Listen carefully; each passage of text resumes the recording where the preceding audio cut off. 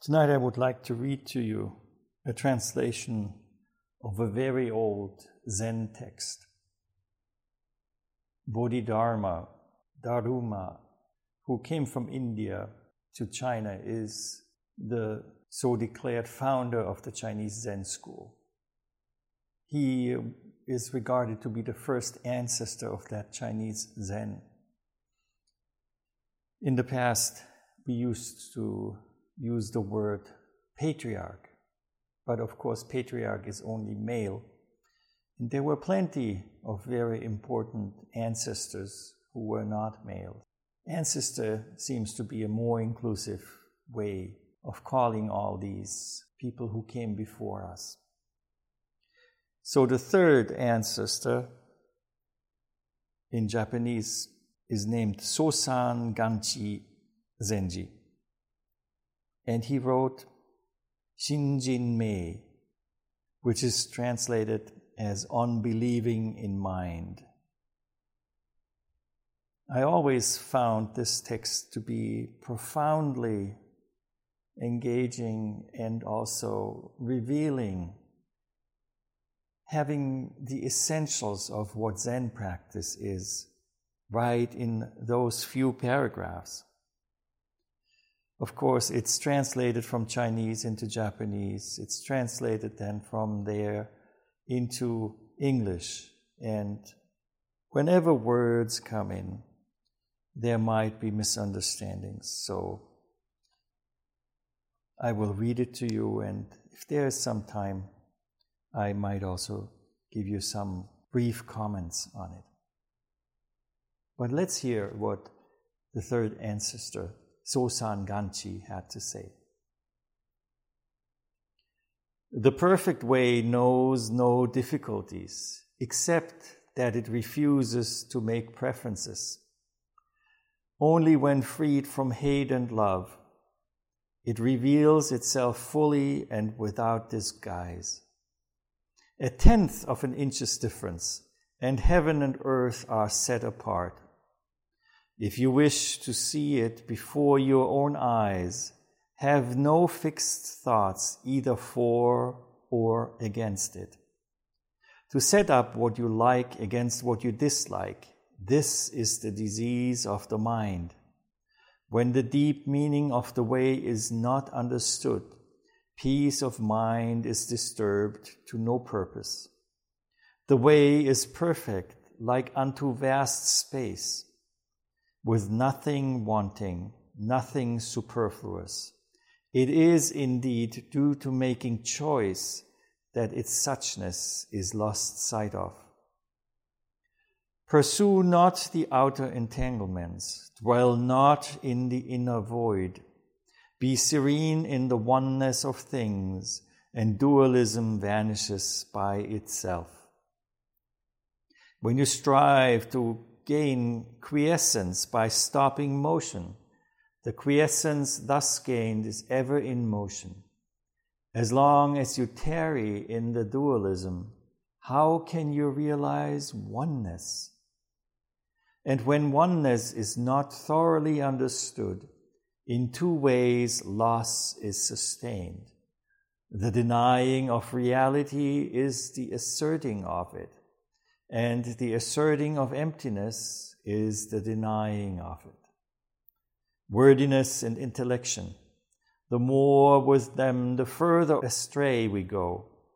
Away, therefore, with wordiness and intellection, and there is no place where we cannot pass freely. When we return to the root, we gain the meaning. When we pursue external objects, we lose the reason. The moment we are enlightened within, we go beyond the voidness of a world confronting us. Transformations going on in an empty world which confronts us appear real, all because of ignorance. Try not to seek after the true, only cease to cherish opinions. Abide not with dualism. Carefully avoid pursuing it. As soon as you have right and wrong, confusion ensues, and mind is lost. The two exist because of the one, but hold not even to this one. When a mind is not disturbed, the 10,000 things offer no offense. No offense offered, and no 10,000 things. No disturbance going, and no mind set up to work. The subject is quiet when the object ceases. The object ceases when the subject is quieted. The object is an object for the subject. The subject is a subject for the object. Know that the relativity of the two rests ultimately on one emptiness. If one emptiness, the two are not distinguished, and each contains in itself all the 10,000 things. When no discrimination is made between this and that, how can a one-sided and prejudiced view arise? The great way is calm and large-hearted. For it, nothing is easy, nothing is hard.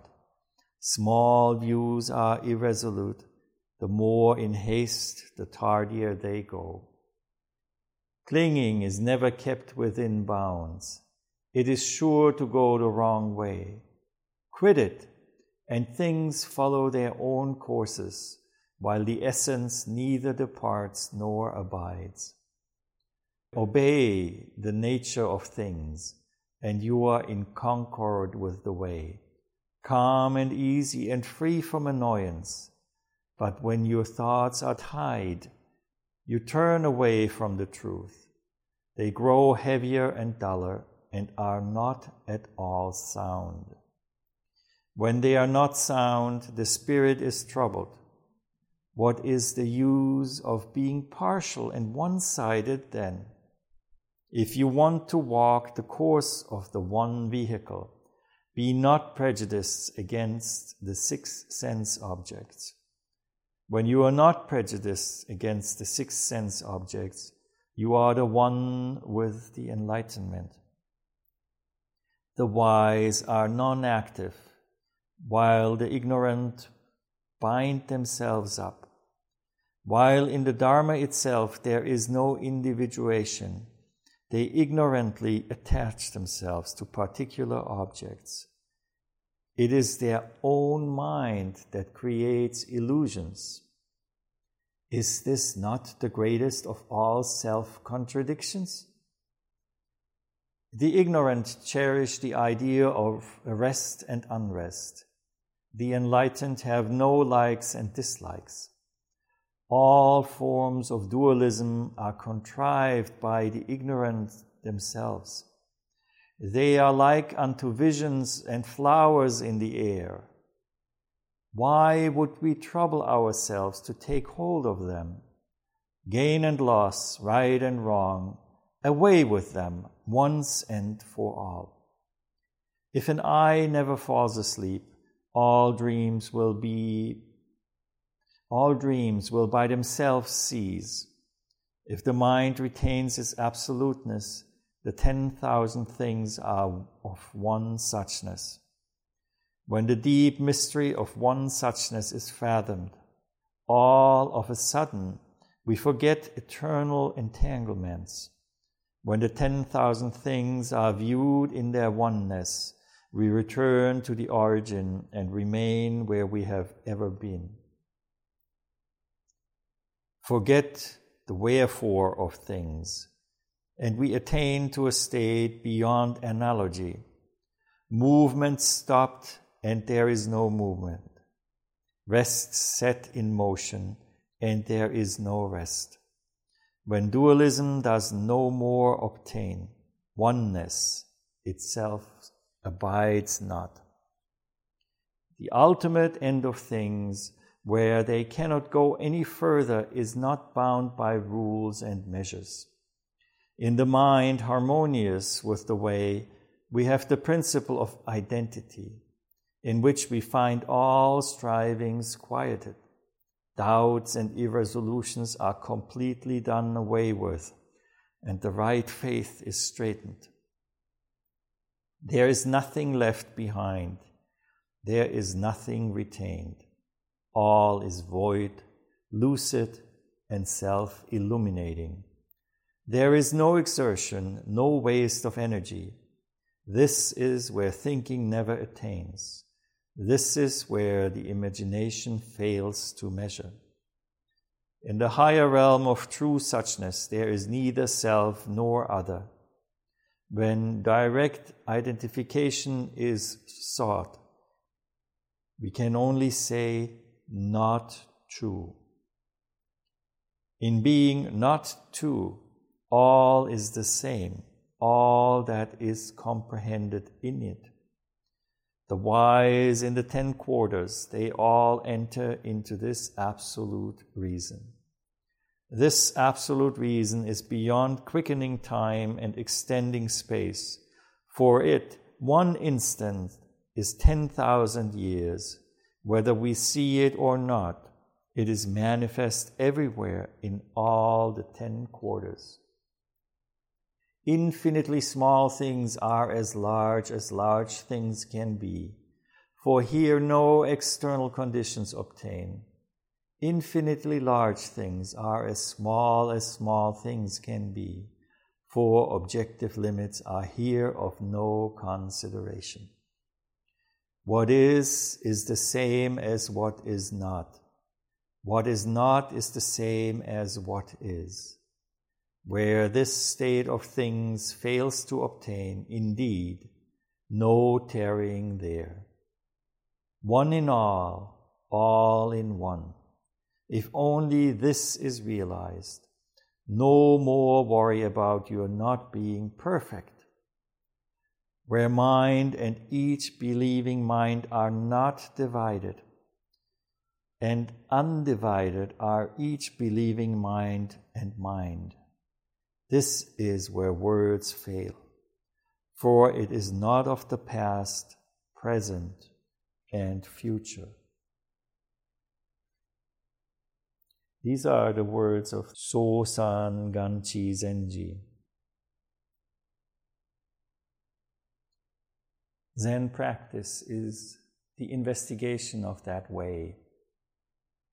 Way, the Chinese character, is the character for Tao in Chinese, for Michi, or Do in Japanese, the way.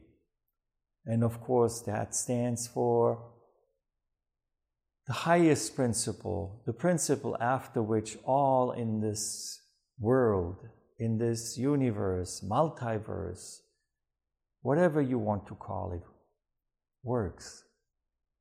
It is a principle that is a natural principle, not a contrived idea of the human mind. And as you heard in various statements and expressions, dualism and the separation between self and other that comes out of the identity of a human being are often the hindrance that keeps us from truly being able to make relationship based upon that underlying sameness of all things. No wonder we feel that we have to seek for love, that we have to seek for recognition, friendship, affirmation, because our mind separates us from the surroundings. But when we let it happen, and it is a facility that we develop by practicing, when we let it happen that our identity becomes superfluous, unnecessary, then we can experience what it means to make true relationship. When we speak about the 10,000 things in Buddhism, in Zen, it stands for everything that exists.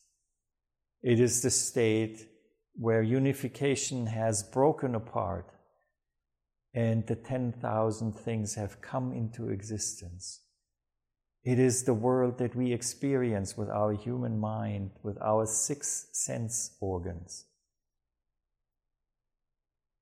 Making the relationship to the state and the root of all of that is what this practice is after. One warning though, when you hear the words, it might be that you come to the conclusion that thinking or having subject and object are inherently bad things. But keep in mind that again is a judgment, a preference, a measuring up that is deeply rooted in a two-dimensional way of looking at things. It is a limited judgment that comes out of that human consciousness of good and evil, of me and the other, of subject and object. And of course, in the realm where there is no more identity, where there is no need for opinions, where there is no need for judgment, where there is this true life, the true relationship that pulsates, that makes everything illuminate as one. In that experience, no dualistic thoughts apply. When we return into the world of daily lives, of, hi, I am Paul. Hi, Paul, nice to meet you. I am Mary. In that world where we need identities, of course, thinking, objectification, and clarity of that cognition is very important. It is what helps us as a society build a more just, a more fair way of living together in that realm. Again, it goes towards the direction of that unification, the direction of truly manifesting and recognizing everything that exists, all 10,000 things, as being of the same as we are, brothers, sisters. And after the experience of that oneness, we know actually that there is no difference between ourselves and the 10,000 things. Sosan Ganchi Zenji, over 1,000 years ago, composed Shinjinmei. And up to this day, we human beings can learn from it. Not just by reading it, but through this practice, learning how to let that highest way play out in suchness, and how opinions, identities, judgments, prejudice fall away to naturally later return in a more illuminated way, one step at a time, throughout our practice. Rereading Shinjinmei on believing in mind is a wonderful thing, to become aware of the changes of which we as human beings are capable of.